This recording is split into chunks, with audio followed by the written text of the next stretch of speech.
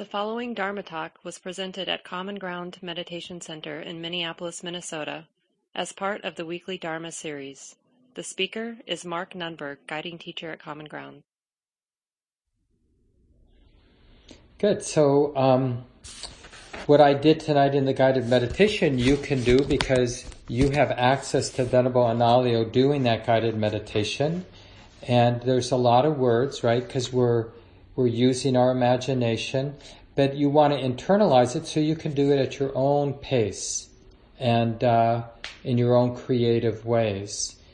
And we have these three contemplations that are used to correct how we relate to the body, right? The anatomical parts and the elements, and now tonight the impermanence, and we'll emphasize the reflection of impermanence next week as well. And I think I mentioned earlier in the course that the whole path, really, you can understand the whole spiritual path. We're using our life, and we're using awareness, and we're using contemplation to transform the way the mind or the heart understands. So there's only one problem with life. Thanks, Barbara. Let me zip this up. Yeah, there's only one problem with life, according to the way the Buddha analyzes the problem, and that problem is that we're misunderstanding.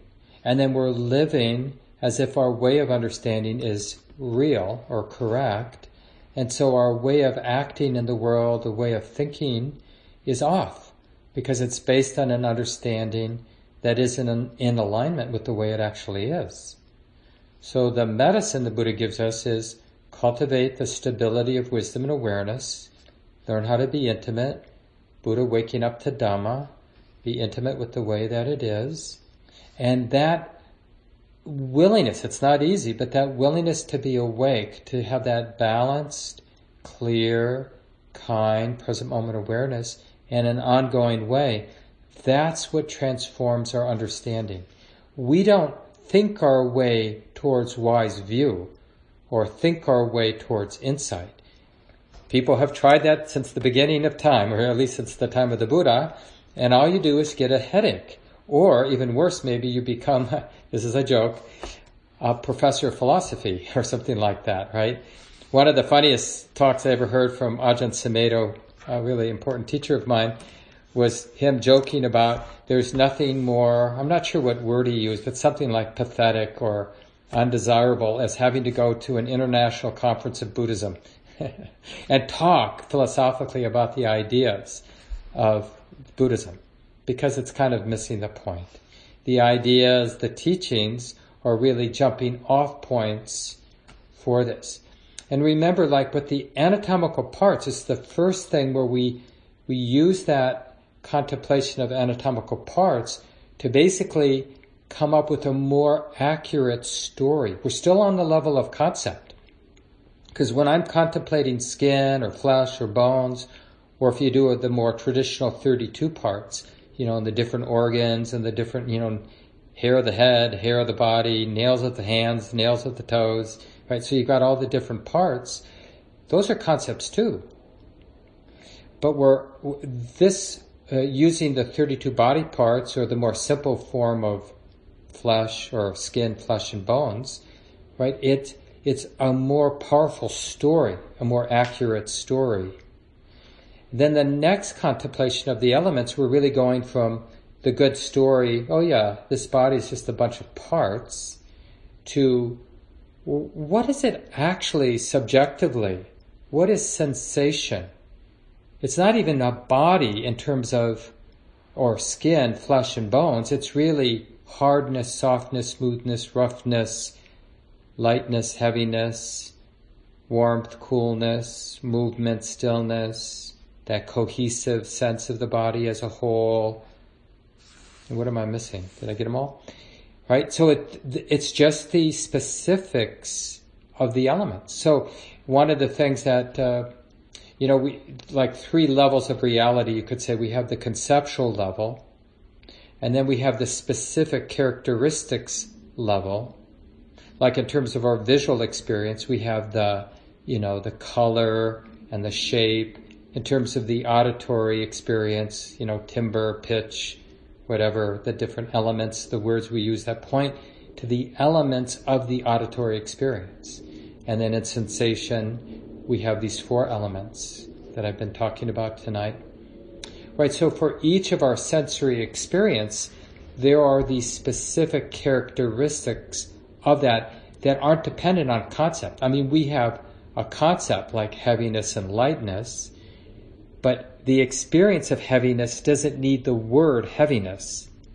The experience of lightness or roughness or smoothness isn't dependent on the concept.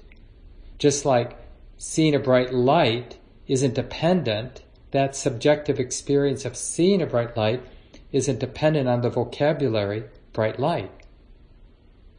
So the second contemplation of the elements is really helping us go from even a good story about the body to the more actual elemental level.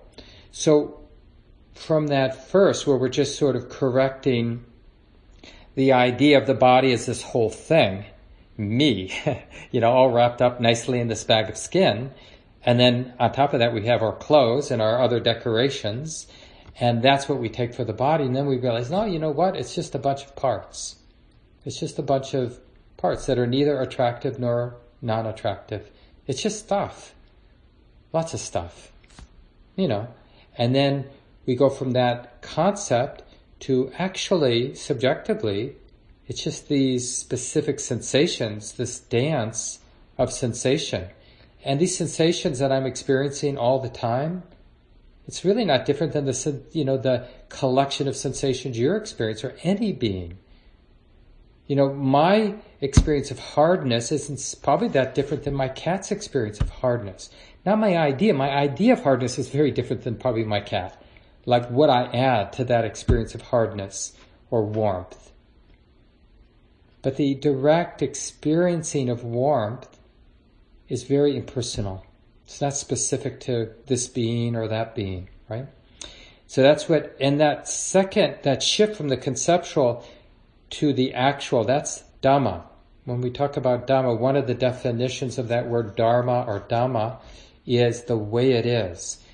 Like, not mediated so much by the concept. I mean, we do have concepts that like heaviness or hardness, but we can know hardness without sort of the being contaminated by the concept or the label.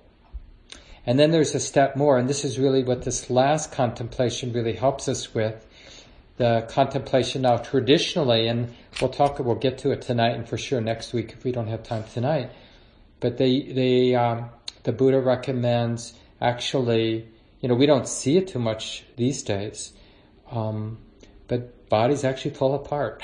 We're very good at either filling a dead body with preservatives or burning it. So we don't really see that with the human body, and we don't really, in the city at least, we don't really see it too much even with other bodies. Sometimes, if we're lucky, we see a fly that has been at the window, and then all of a sudden we see the corpse of the fly sitting there on the windowsill, and then after a few weeks it becomes devoid of any moisture, so it's just like light as nothing. But, that's sort of the rare event where we see some kind of decomposition, the very natural falling apart of a body. So traditionally, you would do what's called a cemetery or corpse contemplation, and you would just imagine it. And there, because there's a lot of Buddhists out there in the wider world, online you can find very clear pictures of the decomposition of a body. People have contributed their bodies, before they die, of course, they agree to sort of let their bodies fall apart, and somebody takes photographs so that people who want to do this contemplation, but we have our imaginations. But Venerable Analayo, he created this very simple way of just connecting impermanence with the breath. But I put 3 meditations in the email this afternoon. One by one of the senior bhikkhunis, Buddhist nuns, Ayamendanandi, a really wonderful, powerful teacher. Two by Venerable Analayo. One was the one we did tonight with the breath, and just contemplating, oh yeah, this could be the last breath, but certainly it's one breath closer. Okay, can I be okay? Can I relax? Can I settle? Okay, let me bring that up again as I'm breathing. Oh yeah, one more breath in, maybe the last, who knows? And then relax with the out-breath. So that's one, and the other one is more of a traditional reflection that Venerable Analayo offers. So for those of you who want more of that traditional medicine, Dharma medicine, of the corpse contemplation, remember, it's a medicine to be used appropriately. It's not about scaring ourselves, and it's not about going down some obsessive tunnel, oh my God, I'm going to die, where we just, because we can really scare ourselves, but it's not death that we're afraid of. It's our idea of death that's scary. And that's really important. That's this thing about using the idea of death to help bring us into the vivid simplicity of the present moment.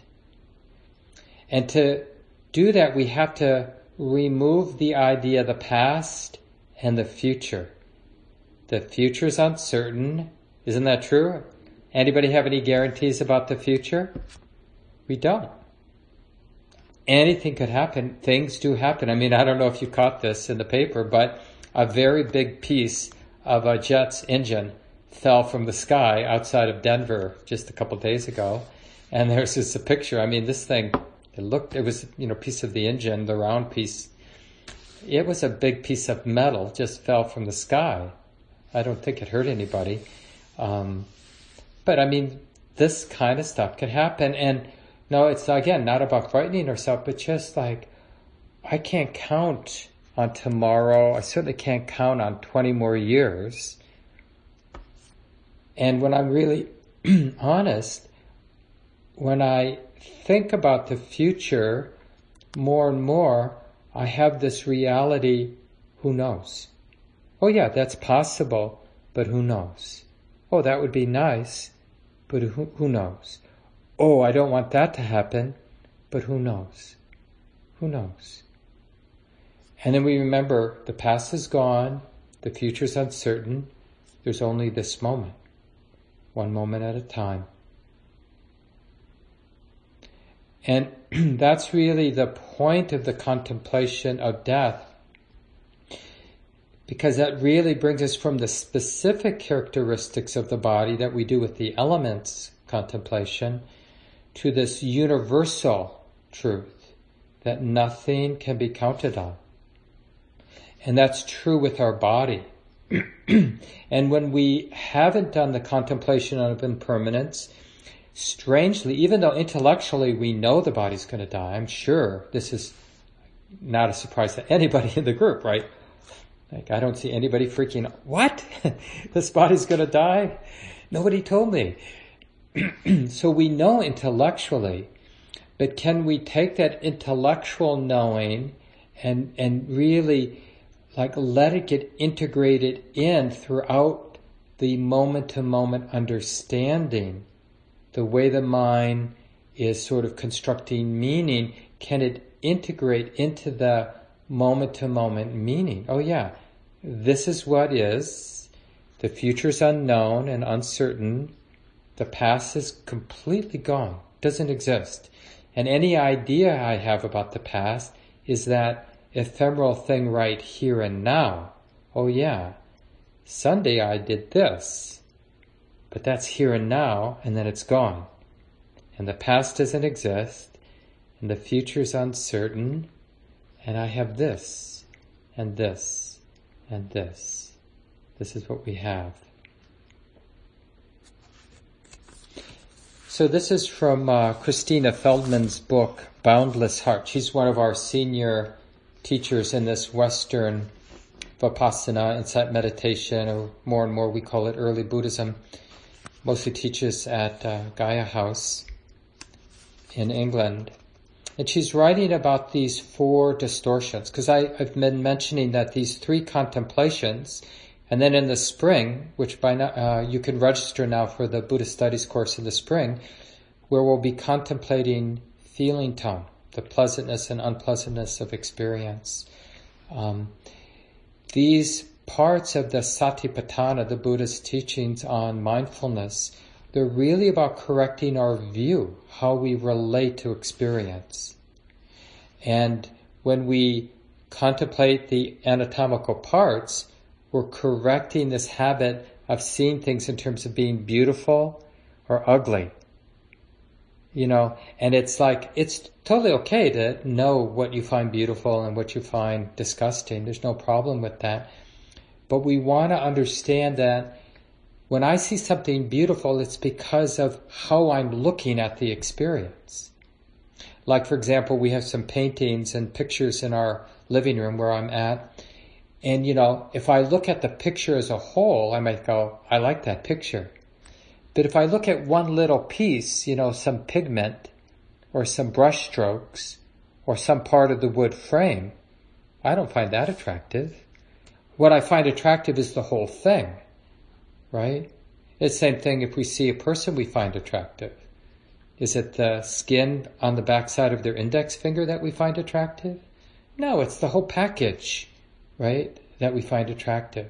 Same thing with disgusting.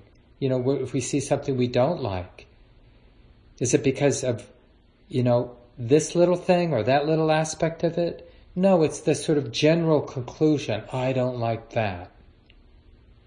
So when we learn this power of deconstructing experiences into the parts, it really takes away this duality of beauty and ugliness, attractiveness and unattractiveness. We realize more and more as we live our life, that's just a construction. It can be a useful construction. We're not saying it's an evil construction of our mind. We're just understanding that it's a duality the mind constructs.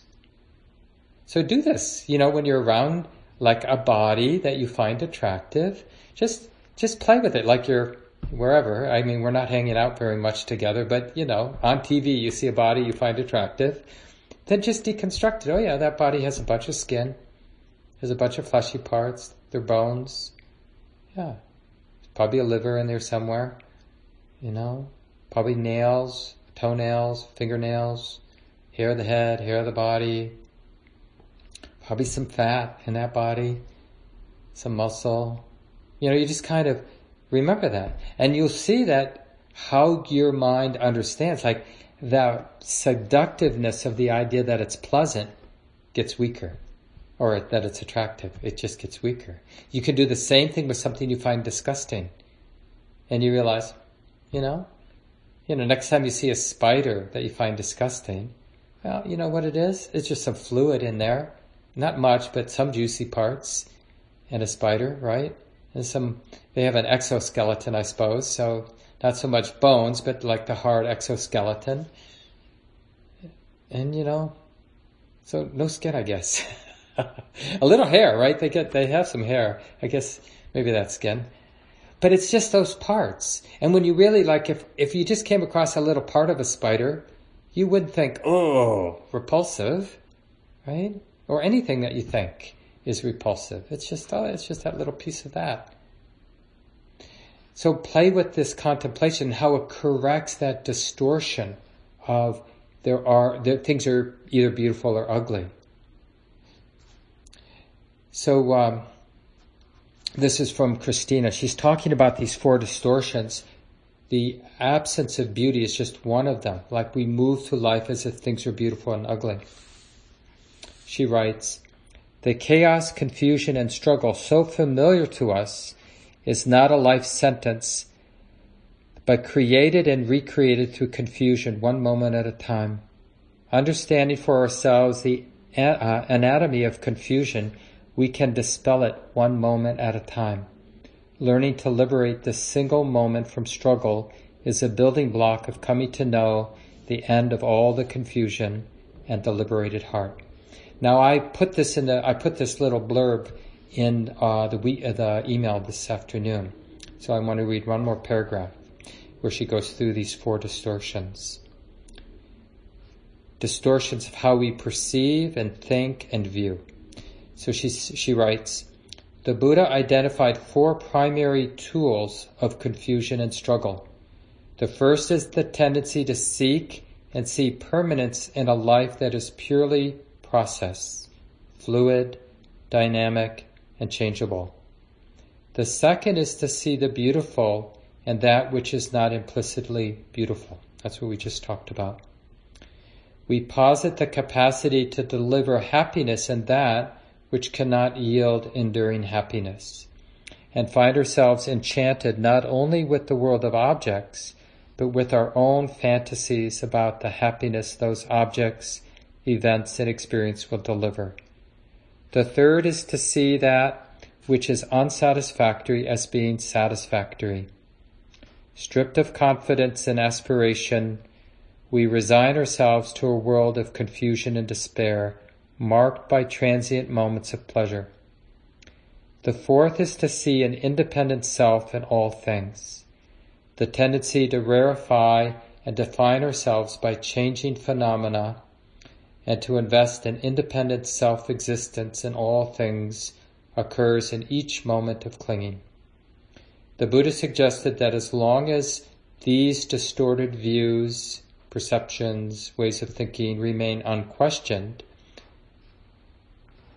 there are in place all the necessary ingredients for the creation and recreation of suffering. Distress, she writes. These views, deeply embedded in our consciousness, are the fertile ground for craving, aversion, fear, and grasping to grow. They are the fuel of perpetuating all distress. In any moment of distress and struggle in our lives, we can learn to pause and examine the anatomy of that distress. We can learn to liberate our hearts, to relinquish our arguments with the unarguable. And that's a great line. To relinquish our arguments with the unarguable, and to come to know what it is to live in the light of what we know, an embodied understanding. So again, that's from Christina Feldman's book, Boundless Heart. It's a really nice book. It's on the 4 divine abodes of loving kindness, compassion, appreciative joy, and equanimity.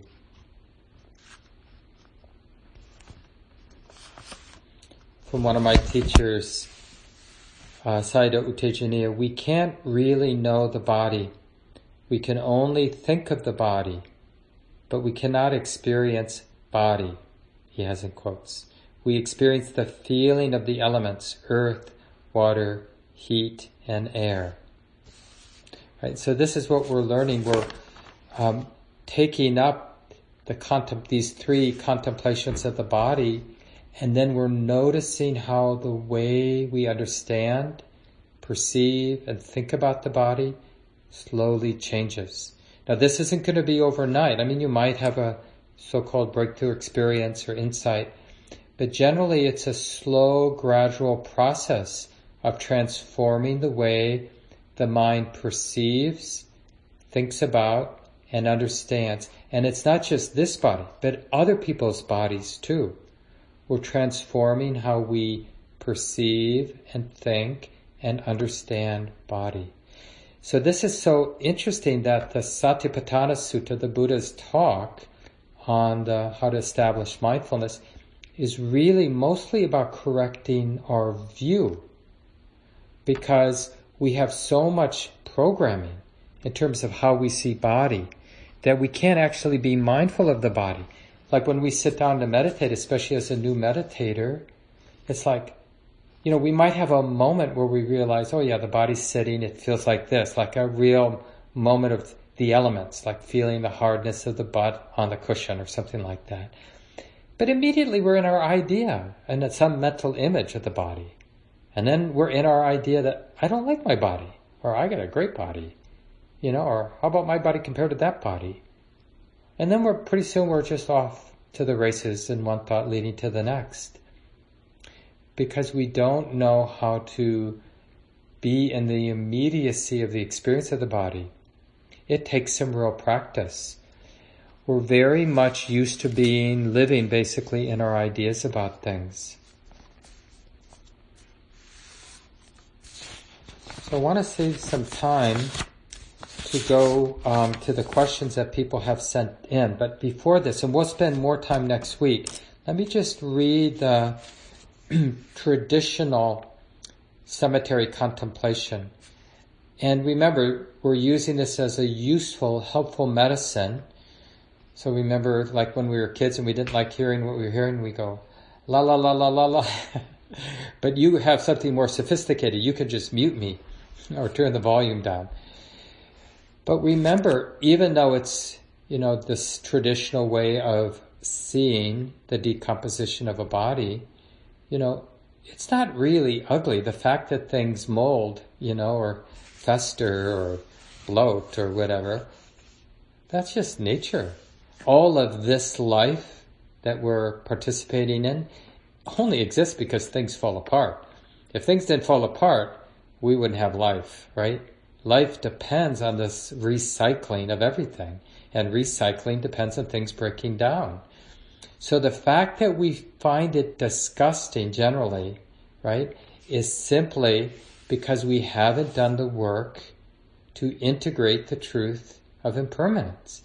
And when we do that, and we stumble upon a body that's been dead, like a dead squirrel that's been dead for, a couple months, we won't have that wave of repulsion when we see the maggots, or we see this, or we see that about it.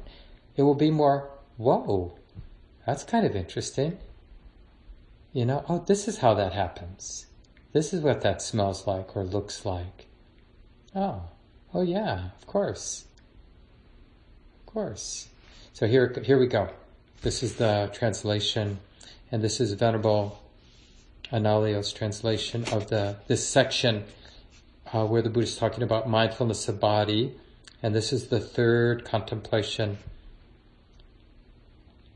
As though, right, because we're using our imagination, as though one were to see a corpse thrown away in a charnel ground that is 1, 2, 3 days dead, being bloated, livid, and oozing matter.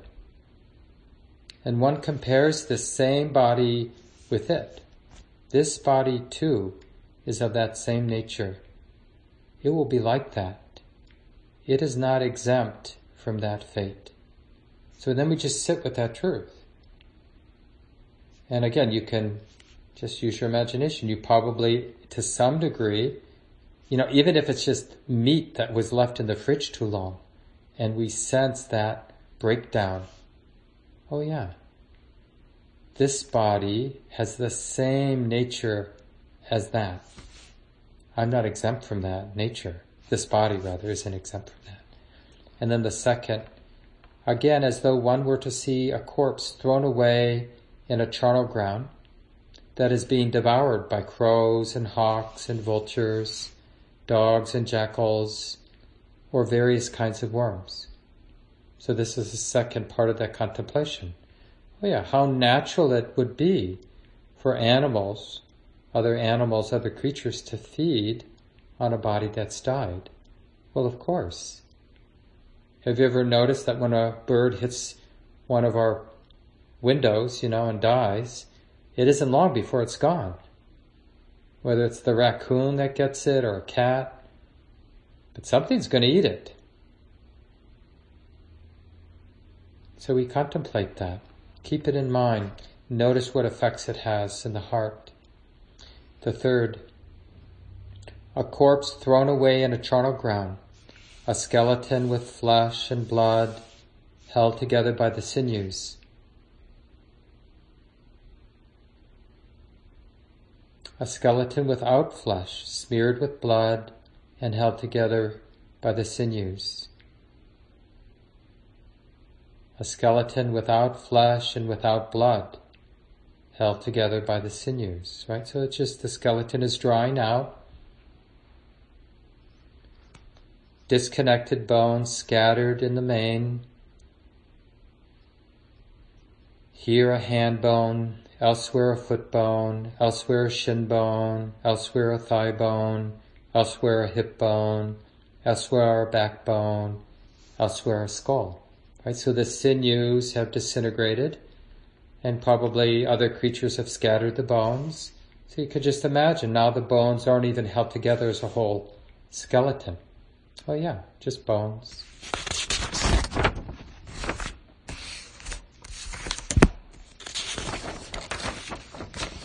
Corpse thrown away in a charnel ground, bones bleached white, the color of shells. We probably have stumbled upon, I know at Prairie Farm, Common Ground's retreat property, out in the woods, they must have slaughtered some cows out there because there are big bones just sort of scattered here and there in the woods. And it's where they recently, this is probably more than 40 years ago because they planted some trees. So this was probably at one time a field where they maybe slaughtered some cows. They look too big to be deer bones. Bones heaped up, more than a year old, bones rotten and crumbling to dust, and one compares this same body with it. This body too is of the same nature. It will be like that. It is not exempt from that fate.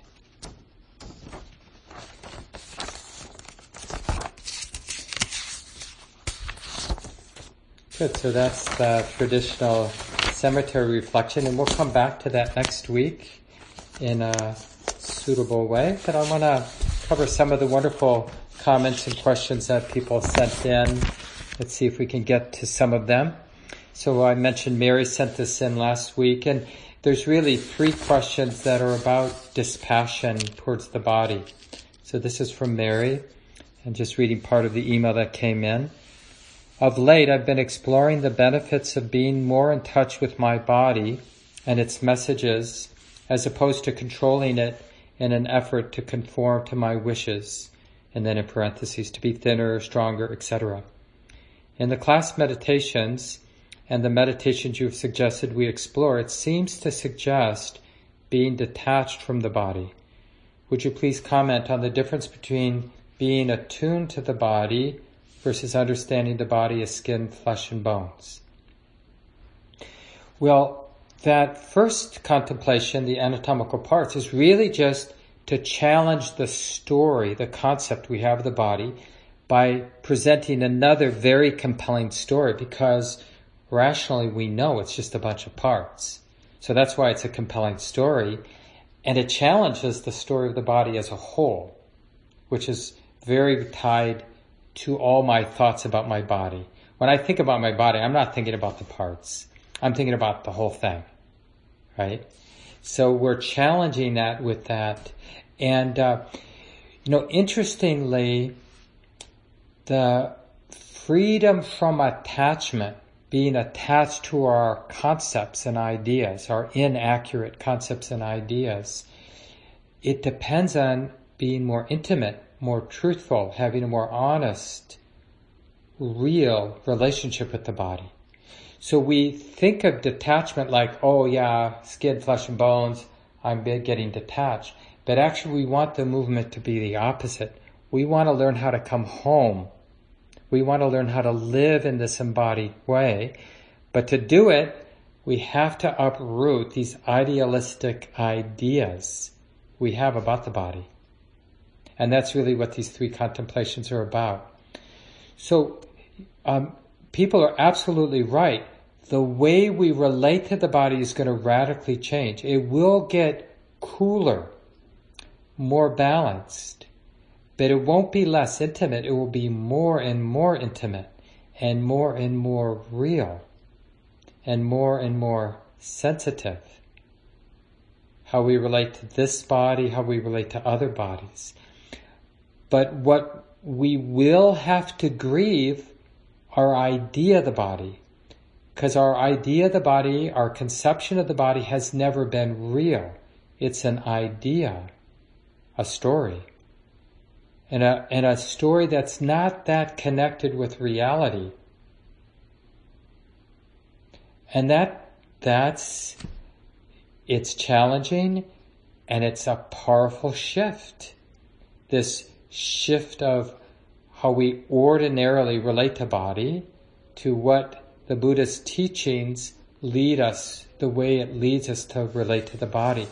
But you'll see that everything works better when we have a more grounded accurate, intimate relationship with the body. So that detachment, if you're feeling detached, separate, then you might want to talk to a teacher or reflect on what you're doing and how aversion might be creeping into your reflection. These reflections are not about aversion. We're not forcing anything. We're just trying to get closer to the way it is. Buddha knowing Dhamma. Thanks for that, Mary. And like I said, the next two, one from Charlie and one from Scott, kind of hitting different angles of the same thing. This is from Charlie. I understand that seeing the body as a pile of different stuff, similar to a bag of seeds, can help us relate with a cool, liberating, and peaceful dispassion. In rare moments I have touched this and seen its value. However, I wonder how to integrate this insight with sexual energy. It feels wholesome and right not to deny or run away from sexual energy and have it be a part of a healthy partner relationship. But so often sexual energy is intimately related to perceptions of the body as inherently attractive, which maybe seems at odds with viewing it as a pile of stuff. So it feels like perhaps two wholesome aspirations are in conflict. Yeah, a very interesting thing for us, all of us who are involved in sexual activities, to explore, not force anything, but to explore because we're interested, and just having a more honest, grounded, intimate relationship with reality. And like, are we willing to allow our way of engaging sexual energy? Are we willing to let it change as we change? Well, for one, it's already changing. I'm 62. How I relate to sexual energy is different than when I was 30, right? So things are changing anyway around that. And the question is, are we afraid of the truth or not? Do we want to align with the truth? Or do we want to align with all the pop songs we heard about bodies, and love and sex? What do we trust more? And it's a really interesting thing to explore. I'm not saying that it isn't impactful. I'm just saying maybe that's okay that it's impactful. And maybe like Charlie says in this last paragraph that I didn't read, let's see. I suppose one possible resolution to the seeming tension is that there are other channels through which sexual energy can be expressed. Now that would be a very interesting thing for us to explore. And Charlie writes, aside from perceptions of the body as essentially beautiful, such as a basic sense of trust, respect, and appreciation with another person, or just the simple, pleasant physical sensations of sexual energy. Yeah, something less obsessive and more about play, and more about generosity, helping each other feel good, right? Because we care, and because it's not causing anybody harm.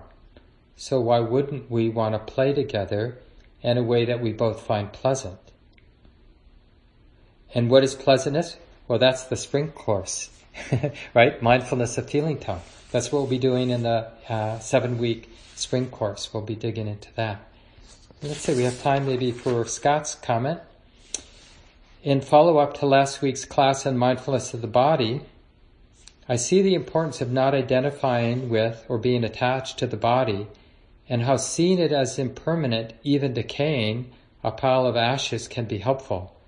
But as a chiropractor who was previously an architecture student, I've always seen the human brain as the most incredible computer, and the human body, with its many complex systems all whirling away in harmony, as a symphony of function and form, and have felt that we are all so lucky to have been gifted with these as the vehicles we get to explore life with.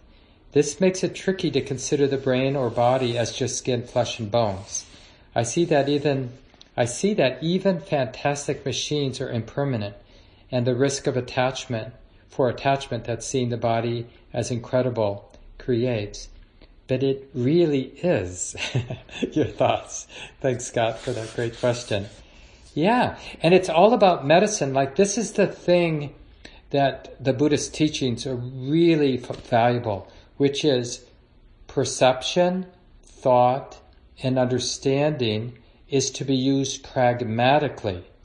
See, in our ordinary way, we think that perception and how we think and how we understand, it's all about truth in an absolute sense. But from the Dharma point of view, we're using perception, thinking, and the way we view to correct bad habits. It's not that one view is correct and another is wrong. It's we want to be free of all fixed views. So to be free of the fixedness, the mind being dependent on an idea, we use ideas that challenge the fixed ideas skillfully.